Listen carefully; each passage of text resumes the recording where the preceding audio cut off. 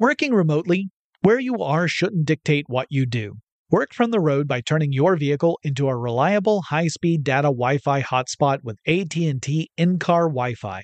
On the network that covers more roads than any other carrier, take your work on the road and AT&T will be there to keep you connected. Connect up to 10 devices and stream conference calls, finish up that presentation, or answer last-minute emails. Why wait? Go to att.com/in-car Wi-Fi today for free trial eligibility. Based on independent third-party data, number of devices varies by manufacturer. Always pay careful attention to the road and don't drive distracted. Wi-Fi hotspot intended for passenger use only when vehicle is in operation. Compatible device and vehicle required. Running a business is no cakewalk, but with SAP Concur Solutions, you can be ready for anything. You can manage travel, expenses, and AP all on one platform that's packed with AI and best practices, and that delivers it all through an easy, clear, I can't believe how simple that is experience. So, while not much can be done about that guy who never fails to burn the microwave popcorn and stink up the entire office, with SAP Concur, you can easily handle almost anything else. Take control of your business finances today at Concur.com. That's CONCUR.com.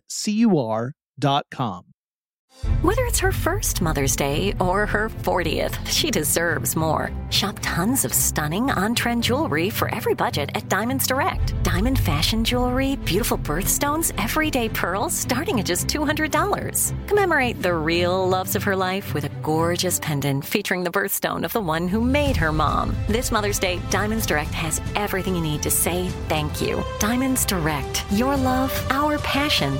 Online at diamondsdirect.com. AT&T connects an ode to podcasts. Connect the alarm. Change the podcast you stream. Connect the snooze. 10 more minutes to dream. Connect the shower. Lather up with the news. Sports talk, comedians, or movie reviews. Connect with that 3-hour philosophy show. Change the drive into work in traffic so slow. Connect the dishes to voices that glow. Thank you to the geniuses of spoken audio. Connect the stories. Change your perspective. Connecting changes everything. AT&T.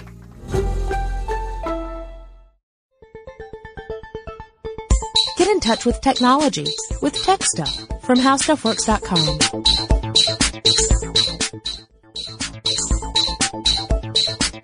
Hey there, everyone, and welcome to Tech Stuff. I am Jonathan Strickland, one of the two hosts. And I am Lauren Vogelbaum, the other of the two hosts, logically. There we go. Today we thought we would start talking about a particularly important company as far as the web and technology are concerned. It's kind of big. You may have heard of it. Yeah, it's called Amazon. Yeah.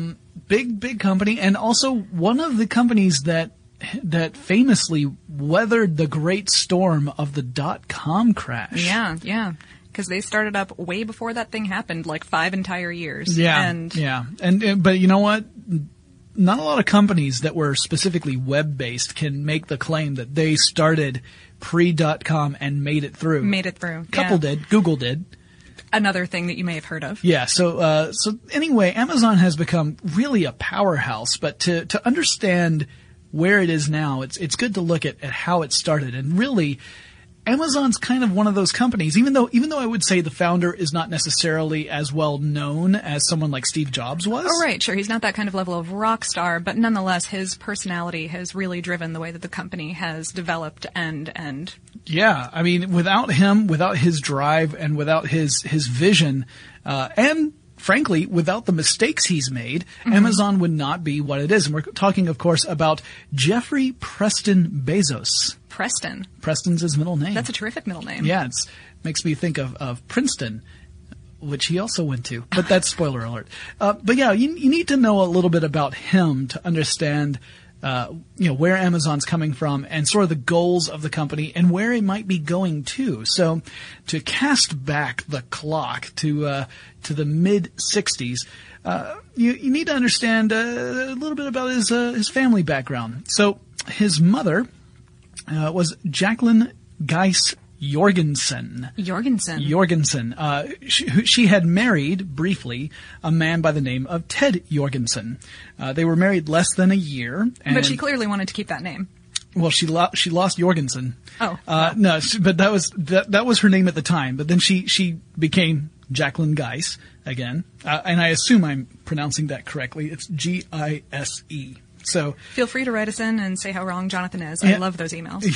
Yes, now she gets them. So, Jacqueline Geis, married to Ted Jorgensen, and she gets pregnant, and then they divorce. There was a fellow by the name of Miguel Bezos, better known as Mike, and he grew up in Cuba, but he took part in there was actually a program that sort of helped people who were trying to escape Castro's regime to get into the United States. And he was, it was a program aimed at younger people. He was one of these people. So he came over to the United States as a young teenager. Like, he was 15 years old. Oh my goodness. Doesn't speak English. He goes to live in a small community where he's with, I think, 15 other people from Cuba. From Cuba who had just come over. And he learns English, and he goes to school and really applies himself. And eventually, he goes to attend school in Albuquerque, New Mexico, and starts to work in the Bank of New Mexico. And that's where he meets Jackie Geis. And Miguel and Jackie ended up falling in love. And they ended up getting married. And so then Miguel applied for and became the adopted father of Jeff Bezos.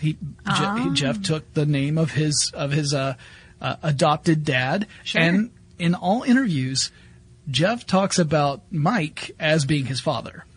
He says that, he may not be his biological father, but he's his dad. His dad. Yeah. Right. That's very sweet. And specifically in several interviews, they all cited the same statement where he said, the only time I ever think about him not being my biological father is when I have to fill out a form. Which is, it's just it says a lot about who Mike Bezos is, really. Right. And so, he grew up with, his parents were very hardworking. They believed very much in scholarship. And so he really started to apply himself. His father, Mike, became a petroleum engineer for Exxon.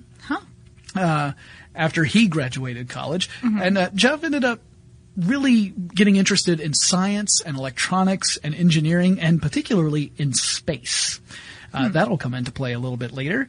But he spent childhood summers working on his grandfather's ranch in Cotulla, Texas. And everyone in Cotulla who knows that I just mispronounced the name of your town, I apologize. There are places in Texas that I attempt to say the name of, and I always mangle it. Many places in America, honestly. There's really words are hard. It's particularly tough in places like Georgia and Texas, where you have the regional pronunciation of a place that is not the same as the pronunciation of some other place. Pronunciation, yeah. I think we've talked before on the show about Ponce de Leon. Which Ponce de Leon Avenue. Street around here. Yeah. Great street. But, you do not call it Ponce de Leon. It's Ponce de Leon.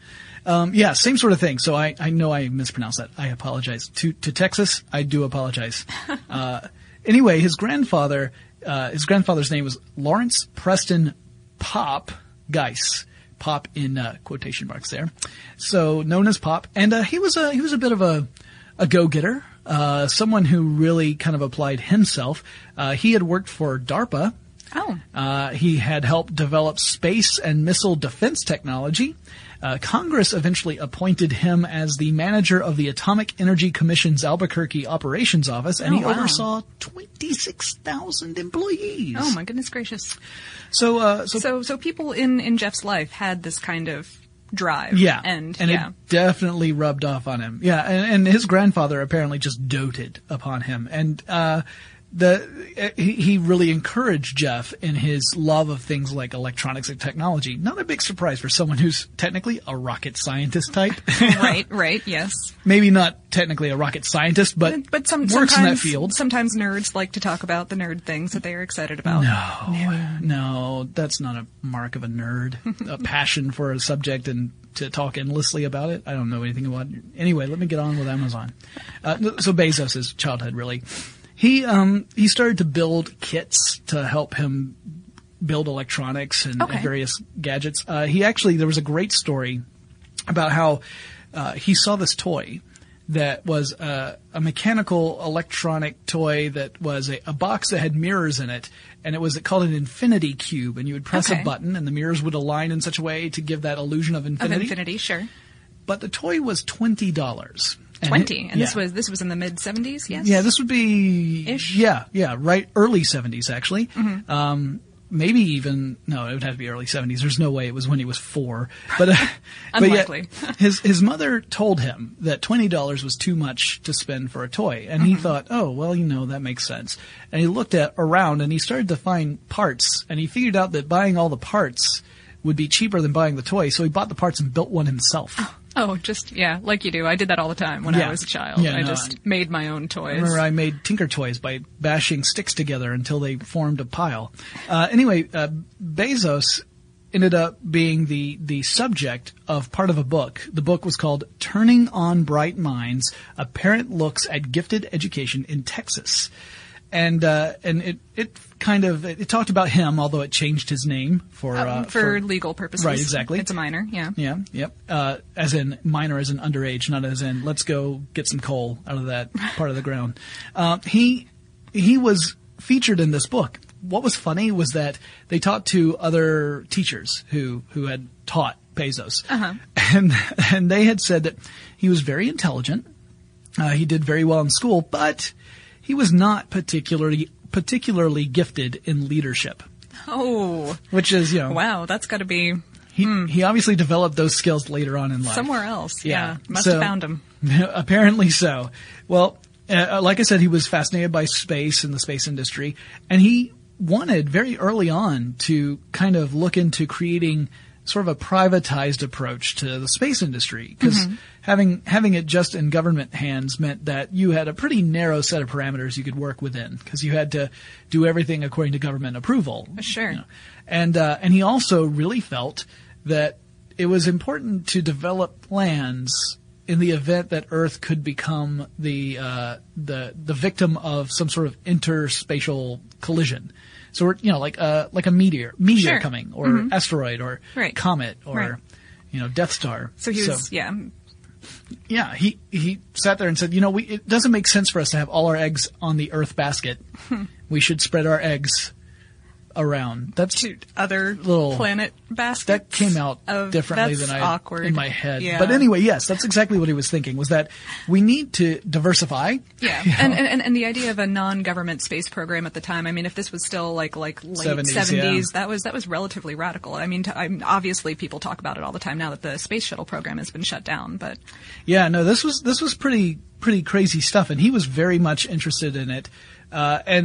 And that was an interest that didn't go away with childhood. And like I said, we'll talk a little bit more about that probably in part 2 of our Amazon focus. Yeah, we're expecting that we're going to talk a lot about this one. Yeah, it's a company that's not only large and not only interesting in its history, but it does a lot of stuff now. A lot of stuff. It does not just ship you books. Nope, not anymore. So anyway, he then ended up going into high school. He co-founded a student summer camp called Dream Institute. And DREAM was an acronym that stood for Directed Reasoning Methods. And I love this, because not only did they stress science curricula, but also literature. Huh. Stranger in a Strange Land was required reading. So was Dune. So was Lord of the Rings. So you sit there and you think, and there were other actual books that people would say fit in the world of literature. I know some people would argue that Dune and Lord of the Rings don't. I am not one of those people. I think Dune and Lord of the Rings have a real place in literature, but I know some people look down on it because it's science fiction. Because and it's fantasy. science fiction, but that's I certainly had a poetry teacher in college who would argue with you, but you're right. No, I had a creative writing teacher who told me that in creative writing, he actually came up to me and said, "Now, Jonathan, I want you to write real fiction." Oh, because my father's a science fiction author. My dad writes science fiction. Yeah. So, well, I mean, at the same time, I had that one professor who was very down on it, but I also had another professor who assigned us those sort of books for required reading. So I had I a medieval literature professor who would quote Tolkien and was probably the biggest geek in the class. And boy, he was great. Anyway, all of that aside, yes, he designed this curriculum along with another student, and it was for 4th, 5th, and 6th graders. So this is when he's getting into he's looking into college at this point, forming this, and it was, I think, $600 to get in, and I think they had 15 students apply, 2 of them being Bezos's siblings, but other than that. You had other kids in there too, and it was interesting that it was taking this approach, and they really stressed the fact that it was a new approach that also incorporated classic learning material. So It wasn't just this space age form of learning. They said no, the classics are important too, and I found that particularly fascinating. It reminds me very much of a program I went to when I was in high school called the Governor's Honors Program that was very much stressing about. It stressed various forms of learning in a very concentrated way, but you were with a whole bunch of other people who were really, really jazzed about that. So it made learning... The entire, Renaissance kind of concept of learning that says that both science and also arts are kind of important. Yeah, yeah. So that was an interesting approach. He then, when he graduated high school, he then went to Princeton. And in his senior year, he received... Well, before I get to his senior year, he actually at first thought about majoring in theoretical physics. But right. You were telling me about this. Yeah. But decided that actually the other kids in theoretical physics were better at theoretical physics than he was. Yeah, and he didn't like that. No, and it wasn't so much that he didn't like that there were people who were better at it than he was. Sure, but he just realized that was not his niche. Yeah, exactly. He was like, there are people whose brains are wired in a different way than my brain is wired. And these people are grasping these concepts easily. They are doing really well in these classes. I'm struggling. It's a lot more work for me. Maybe there's something else I should look into. And so instead he went into computer science instead of theoretical physics. By the way, both of those fields, way more complicated than anything I ever did in college. So, Right. For the record, the two of us English majors, you were... I was English. Yep. No, English major. I wasn't English and then converted into Southern United States. No, that wasn't me. I was always Southern. Anyway. Accents are very similar. Y'all. He, then joined, in his senior year, he was invited to join various companies. He received job offers from Intel, little company there. Bell Labs, another one. Anderson Consulting. But he ended up instead accepting an offer to join a startup company called Fitel, F-I-T-E-L.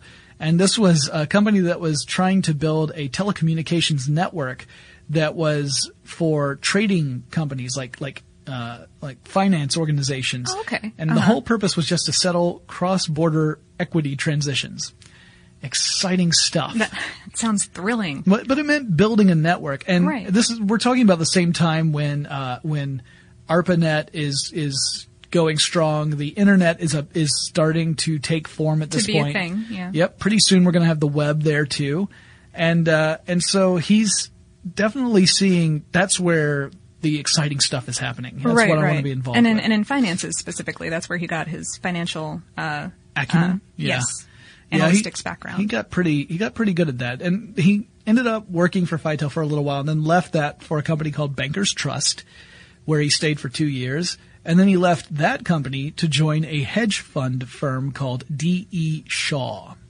And while he was at D.E. Shaw, he met a research associate by the name of McKinsey, whom he became enamored of. This was after he had an unsuccessful attempt to analytically find the right woman for him. He tried something that he called woman flow, which to him meant using the analysis that you would use in finance to find a woman. That sounds like the absolute worst idea I have heard all day. Yeah, it did not work. Turns out it was a failed experiment.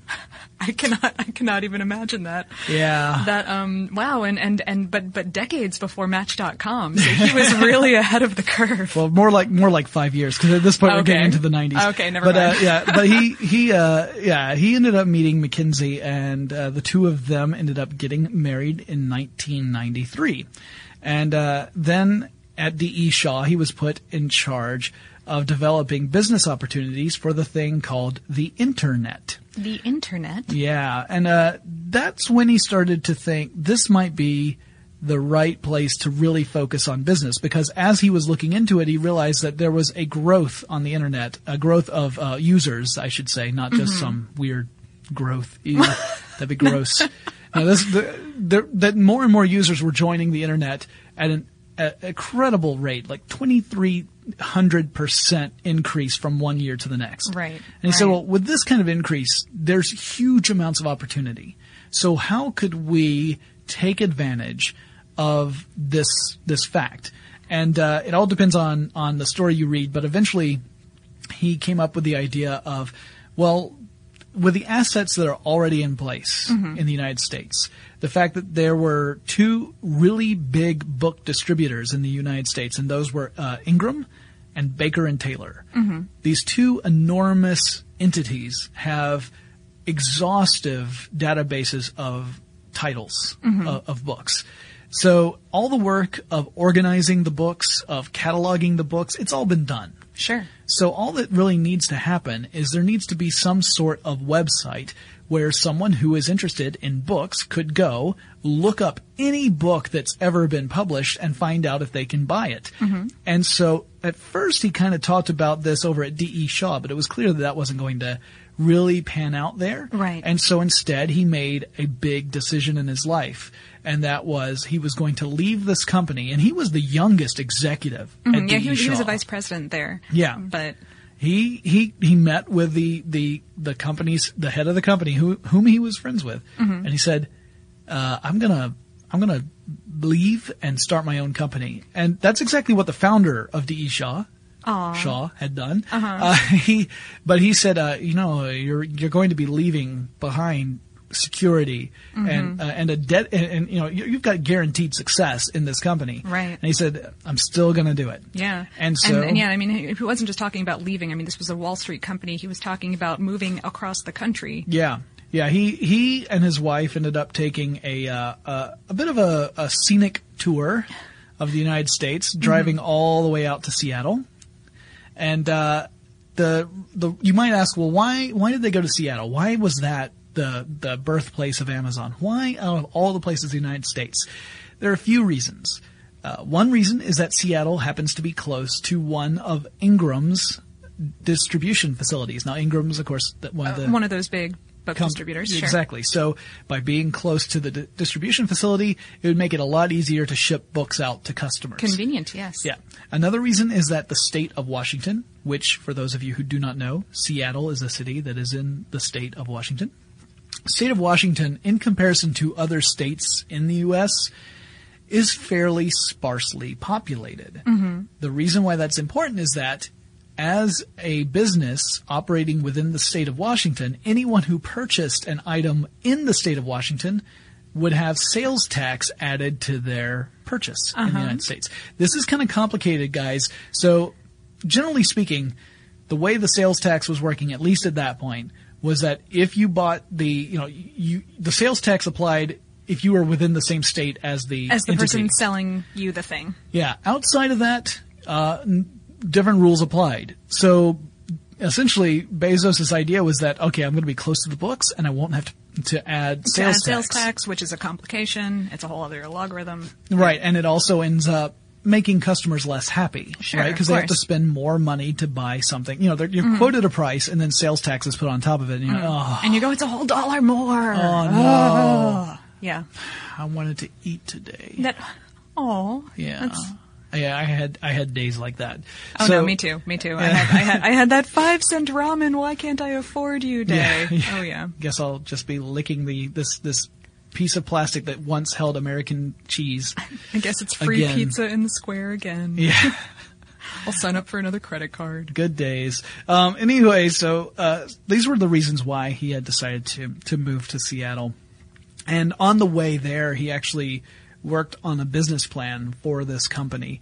And like on his laptop in the passenger seat while his wife was driving, kind of worked on. Yeah, yes, exactly. Like look over there, Mount Rushmore. Can't talk. Working on business plan. And he ended up stopping off in California before heading up to Seattle. And there he ended up recruiting his first employee, Shel Kappan, who was employee number 1 at Amazon.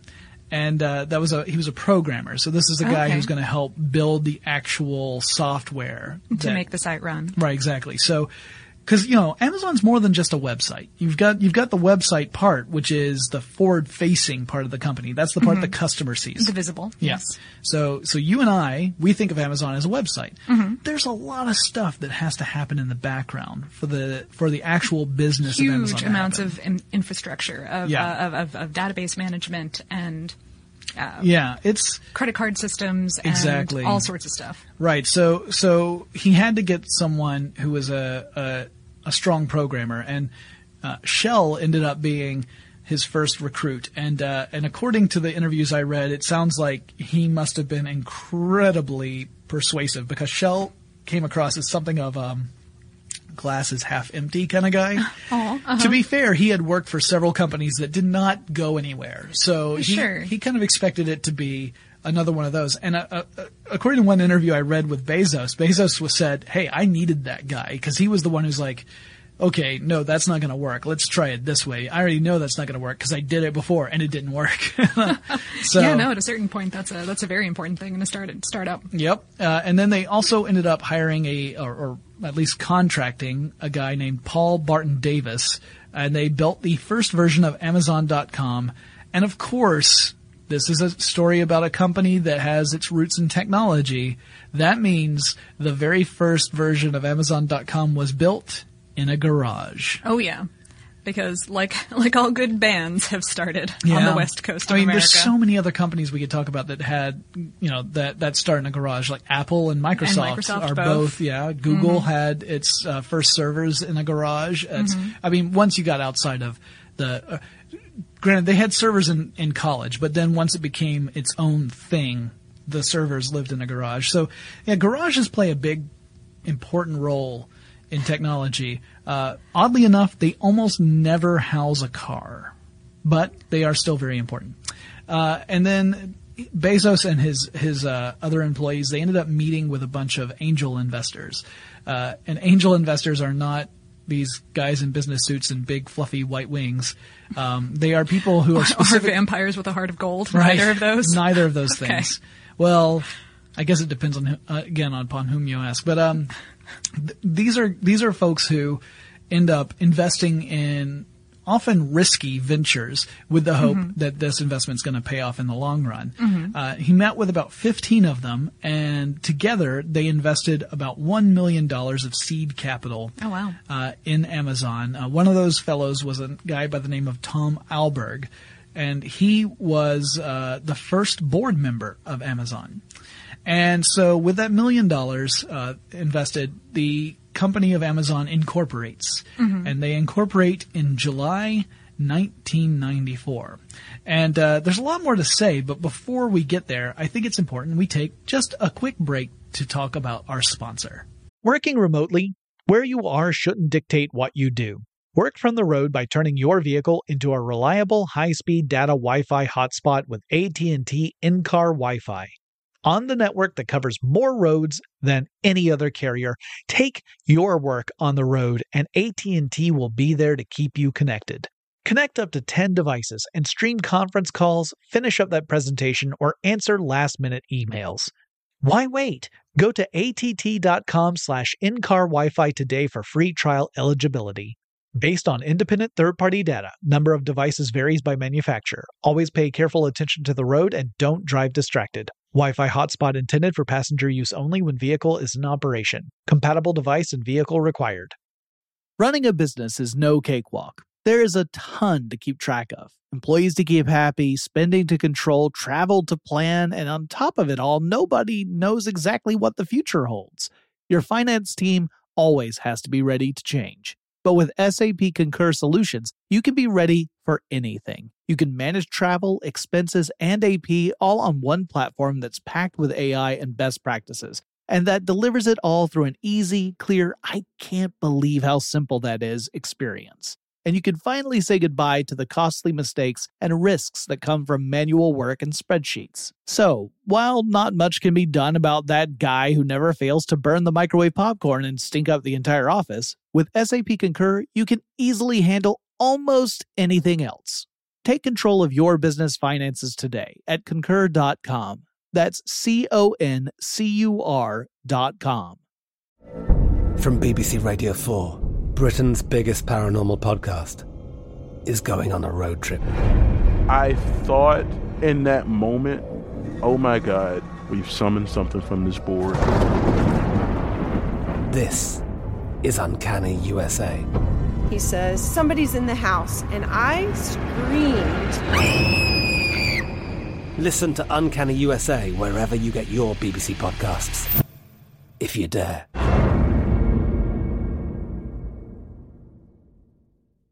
When you think about the future, what kind of technology do you envision? Whatever the future holds, artificial intelligence will undoubtedly be at the heart of it all. Join Graham Class as he hosts Season 2 of Technically Speaking, an Intel podcast from Ruby Studio in partnership with Intel. Explore the future of technology that's rapidly evolving our world today with the help of AI. There is still so much work and research needed to fully understand the power and potential of AI. And Intel is at the forefront of implementing AI in revolutionary technology that's changing the world we live in for the better. In each episode, Graham interviews the minds transforming medicine and healthcare, retail, entertainment, personal computing, and more, while pioneering new uses for AI in these spaces. Tune in every other Tuesday and explore the latest technology that's changing our world today and creating a more accessible tomorrow. Listen to Technically Speaking, an Intel podcast on the iHeartRadio app, Apple Podcasts, or wherever you get your podcasts. And now back to the show. So the company is incorporated in 1994. A year later, July 1995, Amazon.com officially launches. And they sell their first book. Do you happen to know what that was? I do happen to know what that was. Hit me with your knowledge. Here it comes. It is the Fluid Concepts and Creative Analogies, Computer Models of the Fundamental Mechanisms of Thought. A real page turner. Actually, it actually sounds pretty cool to me, but then I think it's probably also way over my head. But yes, that was the first title purchased. And, of course, because you have Bezos there and he's kind of a nerdy engineer type, and you've got these other guys there who I'm guessing also shared some of that interest. They might have been a little bit. They decided did you hear about what they rigged up to their computer? No, I did not. So they rigged up a bell. Uh-huh. And the idea was that the bell would ring every time they made a sale. So, sale, bing! And, and I don't know if any of you guys out there in podcast land have ever worked for a company that kind of did something like this. I used to work for a company that would occasionally do one of those things where you'd land a big deal and then everyone starts, yay, and applauding and running around. And it felt like I was in a pep rally and I wanted to be out of there so badly. Yeah, I essentially never want anything on the internet to make noise or a computer. I want complete silence. Yeah, we're writers. So that, we're writers. We don't like that. No. But anyway, so it turns out they didn't like it either. Well, mostly because it became a problem because the site ended up getting a lot more popular than they expected, a lot faster than they expected. And so within 2 weeks they had dismantled it because it was driving everyone bonkers. Yeah. Within their first month they had shipped books to all 50 states and 45 other countries. Yeah, which was a big surprise to them. They didn't really think that they were going to get international business that quickly. Right. And by the end of September, so remember they launched in July, by the end of September 1995, their revenues were about $20,000 per week. And by the end of 1995 itself, they made $510,000 in sales. Now that sounds like a pretty good first run, especially, you figure they started 7 months into the year. They didn't have a full year. Mm-hmm. To make $500,000 in sales, not bad.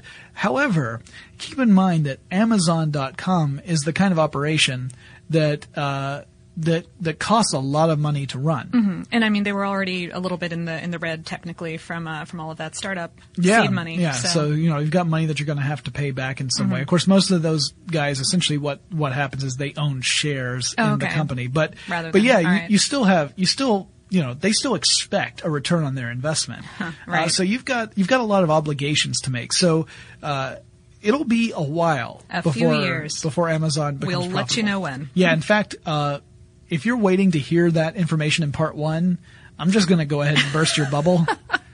Part 2 it won't be until we're into part 2 before we get to Amazon becoming a profitable company. Mm-hmm. But actually that's part of the amazing part of the story. Which is incredible because if it incorporates in 1994, starts shipping in 1995, and it is until after the year 2000 that before they're profitable. Mm-hmm. Yeah. And to express how amazing this is to someone like myself, I look at companies now that, generally speaking, they launch, and within a couple of years, if things are still kind of rocky, mm-hmm. people tend to pull support, and they fall apart pretty quickly. They fall apart. Yeah. So seeing a company that was this ambitious, this large, I mean, they were making lots of sales. They were making a lot of money, but their costs outweighed their revenue. Yeah. So it sounds like Bezos's personal attitude about business was a huge contributor to that. Yes. That he has always been extremely focused on the long run and on no. If we create the service, if we make it just kick butt, then people, it's if you build it, they will come. Kind of exactly. Concept. And what was amazing was not just that Bezos really believed this, but he was able to convince other people. Right. Exactly. Because without convincing other people, you don't move forward. Uh-huh. Speaking of moving forward, in 96, a few things happened in Amazon. They launched the Amazon.com Associates program. Which was an affiliate marketing program. So mm-hmm. Associates, Amazon's done a lot of stuff in order to kind of, not just get its name out there, but to reward people for helping them. Right. Exactly. Yeah. So the Associates program was a program that'll let you, put in links in your web page to earn commissions through any click-through sales that happen. And any time that a friend clicks the link and then buys something, you get, Yeah, like up to 10% mm-hmm. of whatever the value was of the sale. So for instance, here's a good example. And I mean, there's no direct affiliation between my podcast and this website. I just want to make that clear, but chud.com, mm-hmm. which I've talked about many times. I like to use that example because I like the website, mm-hmm. but it's all about, movie news and they were part of this affiliate program where, they talked a lot about different movies, especially like when movies would come out on DVD. And so mm-hmm. they would do a review, which meant that you could click through and actually buy the movie that you're reading a review about. Yeah. Mm-hmm. You could just buy it with one, go through to Amazon and buy it there. And it meant that you were not only getting to participate in the film that was being discussed, but you were also supporting the website that you loved mm-hmm. because Chud would get a little bit of money every time someone would do that. So that's an example of that. And that's just the first of many examples of how Amazon started to partner with other people, entities, organizations. The way it worked was essentially you would receive monthly payments based upon the orders that came through from your site. So I think what would happen is like someone would order something from a link that was on your site. 30 days after they had ordered that, or at the end of that month, another 30 days, that's when you would get the checks in. Mm-hmm. So you could easily get an idea of how persuasive you were based upon the size of the check. Here's a check for $1.25. Oh. It's time to go to Taco Bell. And then in 97, Amazon made a big move. It went public. Yep, they held their initial public offering, and this was big news. They entered NASDAQ. That's the exchange that you can find Amazon on, mm-hmm. and it was interesting because originally analysts predicted that the stock price would be between $12 and $14, but then the day before the IPO. They adjusted that. First, they adjusted it to say, okay, no, it's going to be $14 to $16. Mm-hmm. Then they adjusted it again and said, mm-hmm. okay, no, it's going to be $18. Mm-hmm. $18. We're pretty sure that's what it's going to open at. So much anticipation had built up that when it went, when the market actually opened, the opening price was $29.25 per share. It hit a high of $30 that day, and it closed out the day at $23.50. So it was definitely one of those anticipation things where, $29. There's a little spring back there, yeah, sure. But this happens. But nonetheless, way over what it was originally. Right. Even at $18, when it ends at $23.50, that was a great story. And they raised in that first day, they raised about $54 million. Wow. Meanwhile, at this time in Amazon's history, they had a deficit of $9 million. Even despite the fact, by the end of the year, they had made $147.8 million in sales. Yeah. See, the problem was that, again, their costs were greater than the revenue. Mm-hmm. They never once had a profitable quarter that year. Mm-hmm. It was every single quarter they were operating at a loss, but they were making more and more money each time. Yeah, and they were also, they opened a second distribution center on the East Coast of the United States in Delaware. Do you know why in Delaware? I do not know why in Delaware.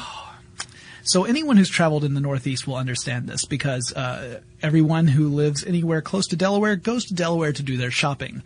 Delaware does not have a state sales tax. Oh, one of those places, yeah. Yeah. My wife is from Philadelphia. Mm-hmm. So whenever we do any sort of shopping in the Northeast, we take a little road trip to Delaware. This is not by my choice. Because I much prefer convenience over saving $1.25. Uh-huh. I'm like, honey, I'll pay you back. I'll go out and I'll work an extra podcast if you need me to. I don't want to go to Delaware. By the way, Delaware's lovely. I just don't want to go on the car ride. I'm sure the drive is gorgeous. Yeah, it's just if you aren't longer such a than what I prefer. Stick in the mud. If you can go like a mile down the street versus a state over. Also, I think my Ohio just came out by referring to you as a stick in the mud. That was really... That's okay. I would hate to think of what the southern version of that would be. I wouldn't even be able to tell you because I'm a nice person. I don't call people things like that. Anyway, also in 1997, they became the first online retailer to 1 million customers. Yep.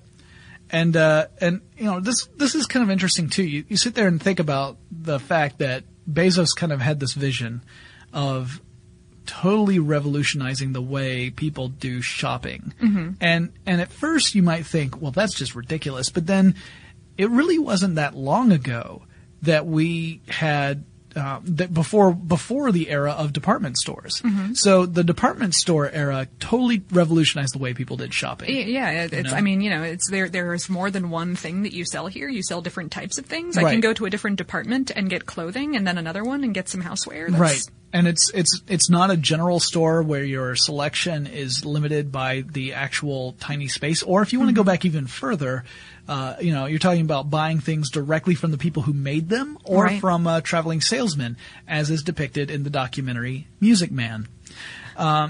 It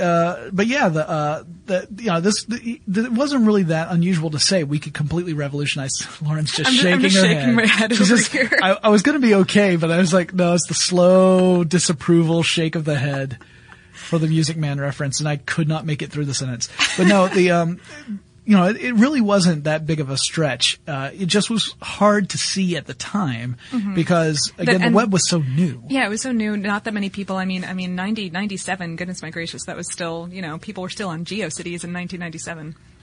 Let's not talk about it like it was that long ago because I was well out of college and married by then. So wow, I was in high school. Shut up. Anyway, so anyway, 97 comes to an end. That was a big, big year for Amazon. And in 98, talk about a big year. They hit a high of $361 per share. Wow. And really in 99, I'm going to go back to 98 in a second. They ended up splitting the stock a couple of times. Now, in a stock split, what you're doing is, you're taking the amount of stock you have, you increase the number of stocks based upon that, and you then reduce the value of each individual stock so that the value of the company remains the same. But you can sell to more people. Right. So suddenly you have twice as much stock. It's worth the same amount collectively as what you had before, but now if you wanted to sell half of it off, you would still have a sizable amount. And so they did that a couple of times, and they did it in a 3-to-1 split, which reduced the price to just over $100 per share back in '99. But we'll get into that in just a second. Yeah. '98, they also bought another little website that you may have heard of, the Internet Movie Database. Yeah. What a pleasant place that can be. It's never read the comments on anything. It's still much more civil than YouTube. Well, but then so was Mos Eisley. But yeah, Snap. IMDb. Yeah, they purchased that. So it was an interesting move again, because for a moment you sit there and say, well, what's up with that? And then if you knew where Amazon was going, it made sense. Except for the fact that at the time they had still been selling just books. Yeah, that's all they sold. That is all they sold up until 1998. But in 1998, they also opened 2 new Amazon stores, music and DVD video. That's right. And so you think about it, the reason why they started with just books was that it was something that was scalable, and it was a manageable business. And also, he had the benefit of, like I said, those 2 big distributors with their exhaustive databases. A lot of the work was already done. Now that he's raised money, Bezos that is, now that Bezos has raised money and the company's raised money, the company could start to look into diversification, which was kind of the plan all along. But really, starting with books was the most important step. So once they open up the music and DVD stores. Music, by the way, we're talking about hard media, CDs. Yeah, we're not talking about digital files yet. Right. Once he did that, Bezos also came up with another decision, which was an important one in Amazon's existence, and that was that he wanted to have a lot of control over all of this. It's one of the reasons why it was very important to him for Amazon to own its own warehouses.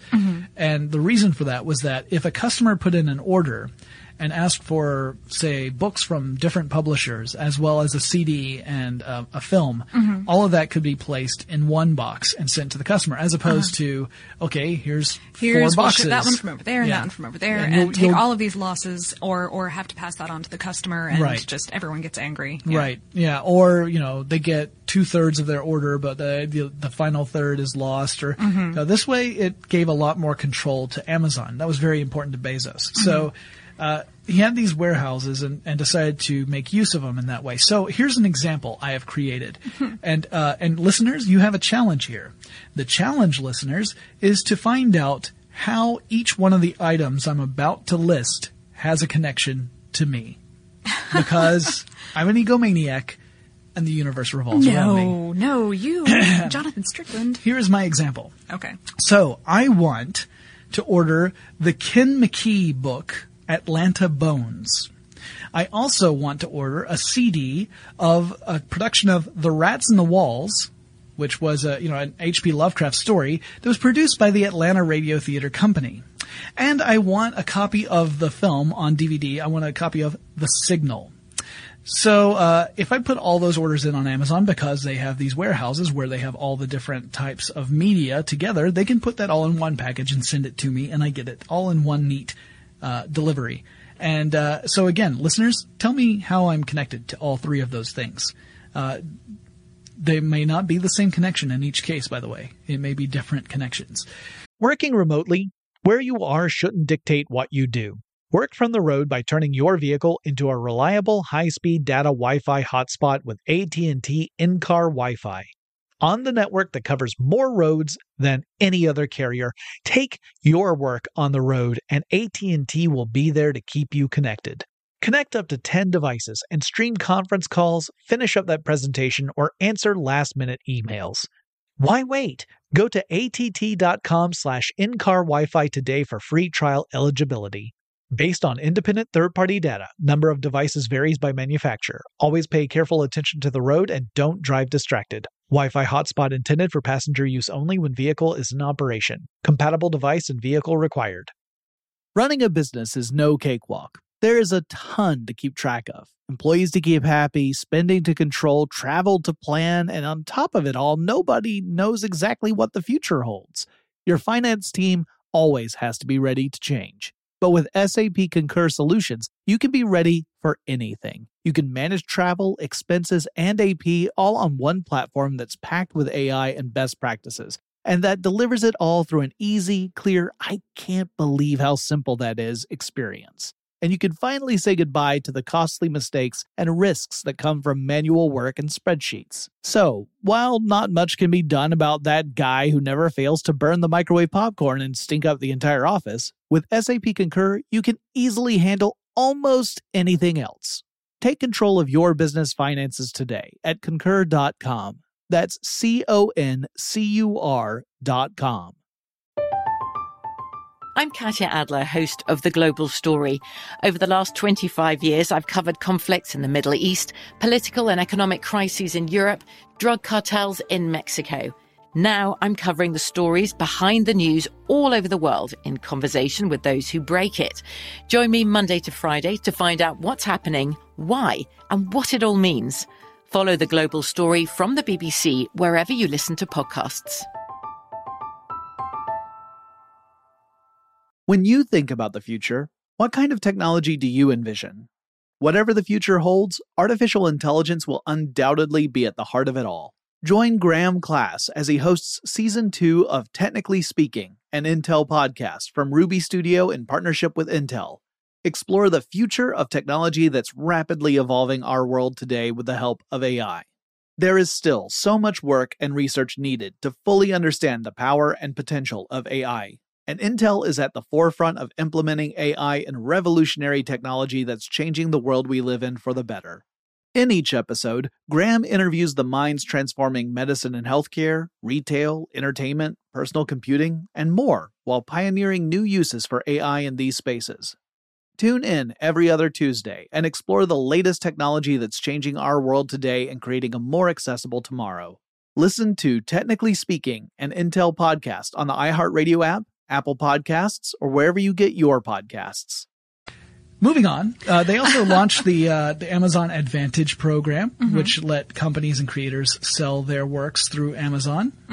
They also acquired major booksellers in the UK and Germany. Yep. And yeah, it was before the end of the year. And remember, last year they had hit 1 million customers. By the end of 1998, they had hit 3 million. Wow. Yeah, so lots of growth there. Still, of course, not profitable. Do you have anything else for 98? Because I'm about rated. That's what I got. All right, let's move on to 99. Oh, yeah. They opened up another fulfillment center. I like that they call them fulfillment centers, too. It sounds very, zen. It reminds me of GLaDOS, honestly. Welcome to the fulfillment center.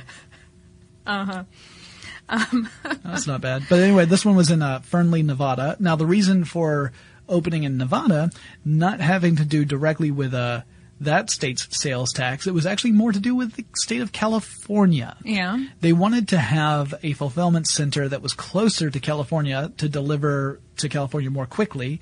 But California's sales tax is fairly complex, and also, it's something that Amazon did not want to deal with. So instead of opening up a fulfillment center within the state, they opened it in Nevada. I think they opened actually 3 other fulfillment centers other than that one, but I have not written down where they are. So. Yeah. Well, at this point forward, they start opening up all over the place. Actually, that was another point. Bezos said that there was a point where he had a discussion with his the other members of the executive team at Amazon, and they were saying that he should open up 4 fulfillment centers, and he said, no, we should open 5 fulfillment centers, and they all balked at that because they said, well, why? We need 4. What we can use is 4. Right, and he ended up getting his way. Bezos often gets his way. Not all the time. Yeah, not all the time. And yeah, there's sometimes where he talks about how some of his employees came up to him and gave him a suggestion, and he said, it sounds like too much trouble. And then they went ahead and did it anyway, and then came to him with the solution. He's like, no one listens to me around here, but thank you. Anyway, they did listen to him at this point, and they built the 5 fulfillment centers. And as it turns out, because of the incredible growth in customer base and orders and sales, that 5th fulfillment center was necessary for them to maintain the customer service that they had established. Again, just another very forward-thinking, very. I like that phrase. I just realized. Yes. All right. No, that's fine. Go ahead. Let's promote it. I agree. It was very important for him to to think ahead and to anticipate that, it wasn't just that they could not have done the job with 4. They might have been able to, but with 5, they were able to do it and ensure the customer service level that they had already established. Yes, with the sort of growth that they were experiencing at the time. See, at that point, their market value was about $22.1 billion, which meant that they were more valuable than Kmart and JCPenney combined. Now, keep in mind, this is before Kmart had its financial problems. Fall through, sure.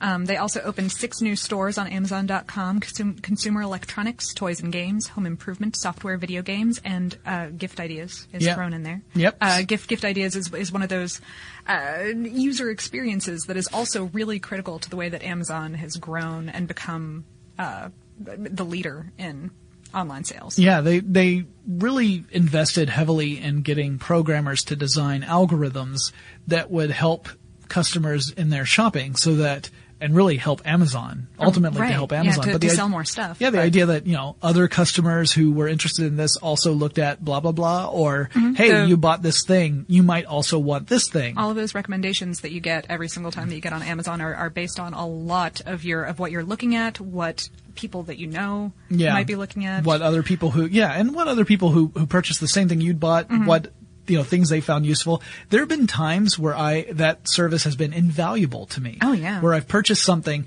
and I said, hey, you bought this thing. If you want it to work, you may also want this thing. Like, why, yes, I do want it to work. I will buy that thing. And sure enough, it wasn't opportunistic. It was genuinely helpful to me. Yeah. So, it sounds like it can be opportunistic, and I guess in some cases it can be, but ultimately it's trying to give the consumer the best experience, because if it's not, then it isn't working and it's just a distraction.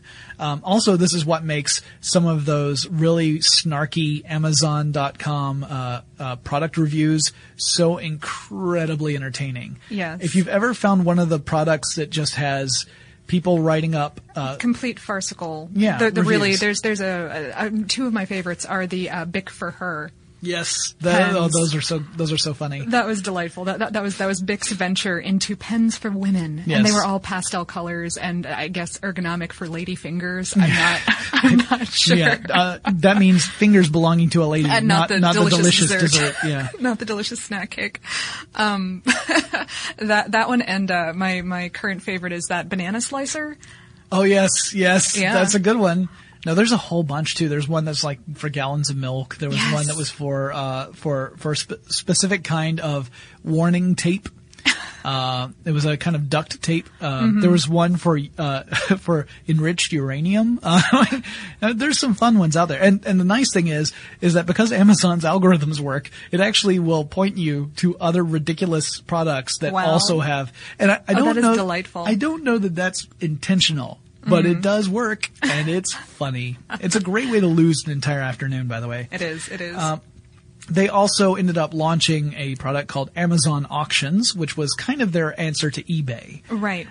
It ended up not really getting a lot of traction, and eventually they would abandon Amazon Auctions, and that's not unusual. In fact, for Amazon, they've got quite a few projects that they ultimately either phased out or reincorporated in a different way. Yeah, exactly. Kind of took down piecemeal.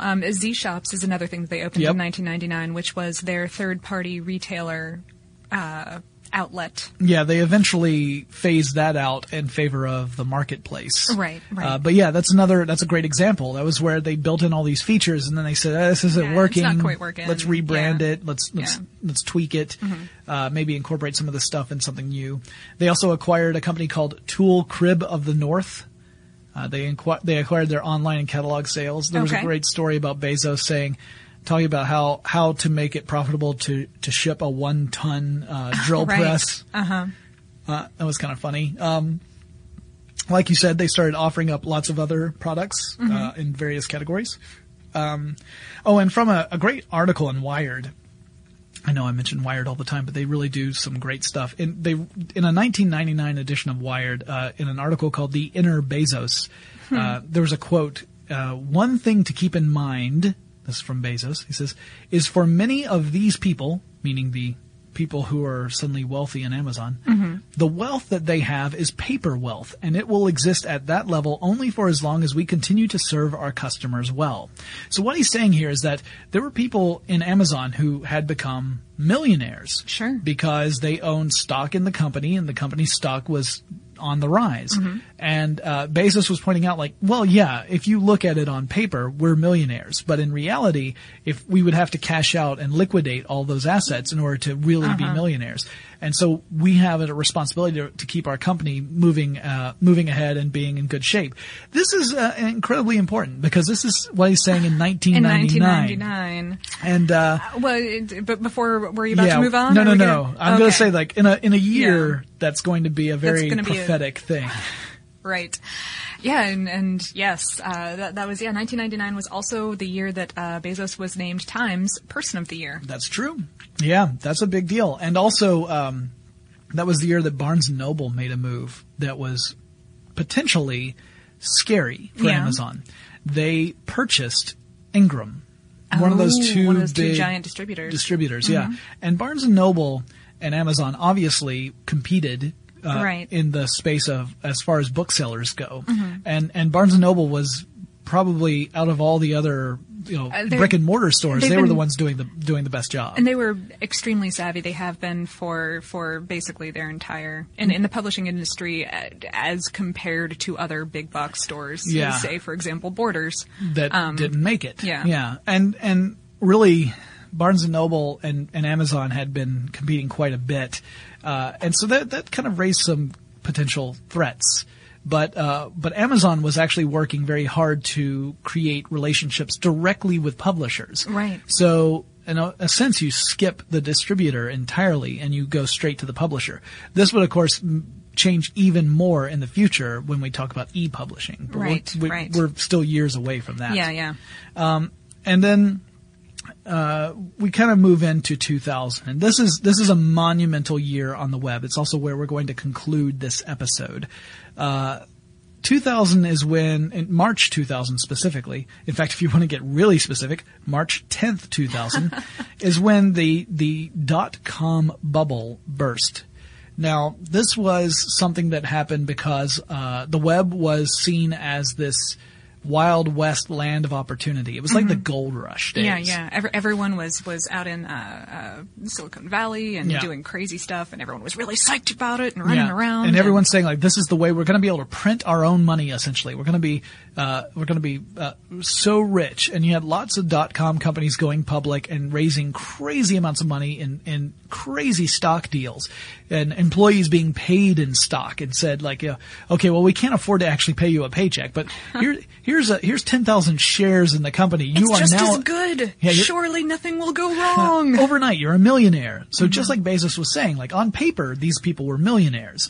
But the problem was that the expectations of how the web was going to deliver versus the reality of what it actually could deliver didn't match up. And then investors started getting scared because they're saying, wait a minute, I thought this was going to just be a license to print money, but now I'm not seeing any return on my investment. I'm getting out. Right. And there were a lot of reasons for it. I mean, there was an infrastructure problem where, not enough people were online to really, there were a lot of companies that were just terrible at managing their funds. I mean, this is one of those things I've talked about in the past, how a small company could get a huge amount of money and then mismanage it terribly because that wasn't what they were expecting. Like their operating costs would have been at a certain level. They raise way more money than that. And then they say, well, heck, let's get a penthouse suite. Pizzas for everyone. Yeah. Everyone gets a super cool desk made out of steel and glass.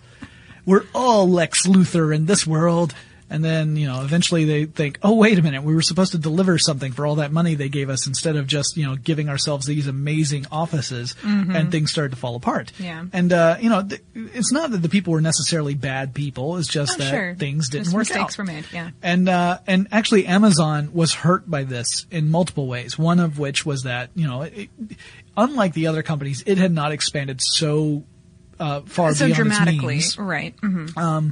But they did invest in a lot of companies. Bezos had invested in a lot of other stuff and took dramatic losses. Yeah, like Pets.com, Living.com, Cosmo.com. Ouch, he said specifically, here's another quote from that article, we invested in a lot of high-profile flameouts. The only good thing is we had lots of company. It didn't take us off our mission, but it was a waste of capital.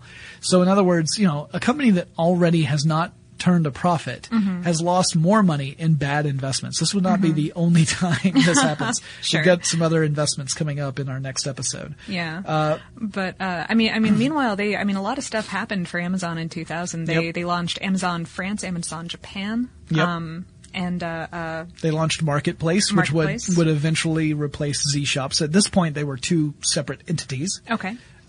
They started selling kitchen goods and also camera and photo. Yep. So, Amazon's still diversifying, but 2000 was a tough year, and that was a tough year for companies across the web. We saw lots and lots of them fold, and we even saw big ones like Amazon take a hit. And that's a good place for us to wrap up. In our next episode, we will talk about how Amazon went from possibly the lowest point of the company as far as the market value is concerned to really turning it around and becoming a juggernaut again in industry.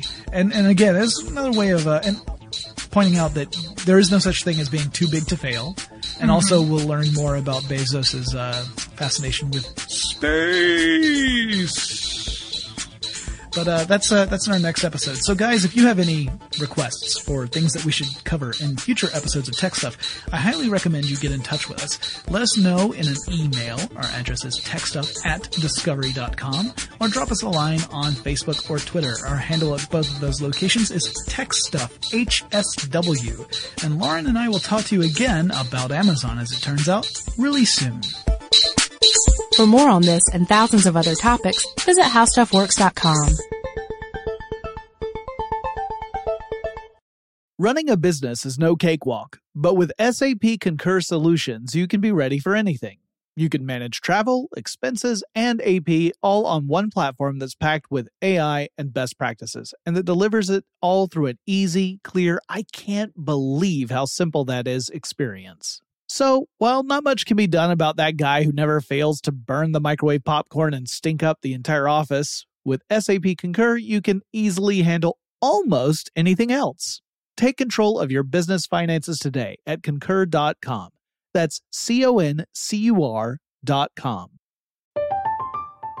I'm Katya Adler, host of The Global Story. Over the last 25 years, I've covered conflicts in the Middle East, political and economic crises in Europe, drug cartels in Mexico. Now I'm covering the stories behind the news all over the world in conversation with those who break it. Join me Monday to Friday to find out what's happening, why, and what it all means. Follow The Global Story from the BBC wherever you listen to podcasts. Xfinity has free premium networks for everyone this month, no matter what kind of entertainment you love. Addicted to true crime? Catch killer cases and more spine-tingling shows on A&E Crime Central. Crave adventure? Explore Asian action movies on Hi-Ya. Searching for something extreme? Check out skating, snowboarding, and more on Fuel TV Plus, the global home of action sports. And find crowd-pleasing bops on iHeartRadio's Hit Nation playlist. There's new free shows and movies to love every week. Say free this week in your Xfinity voice remote. This is Malcolm Gladwell from Revisionist History. eBay Motors is here for the ride. With some elbow grease, fresh installs, and a whole lot of love, you transformed 100,000 miles and a body full of rust into a drive that's all your own. Brake kits, LED headlights, whatever you need, eBay Motors has it. And with eBay Guaranteed Fit, it's guaranteed to fit your ride the first time, every time, or your money back. Plus, at these prices, you're burning rubber, not cash. Keep your ride or die alive at ebaymotors.com. Eligible items only. Exclusions apply.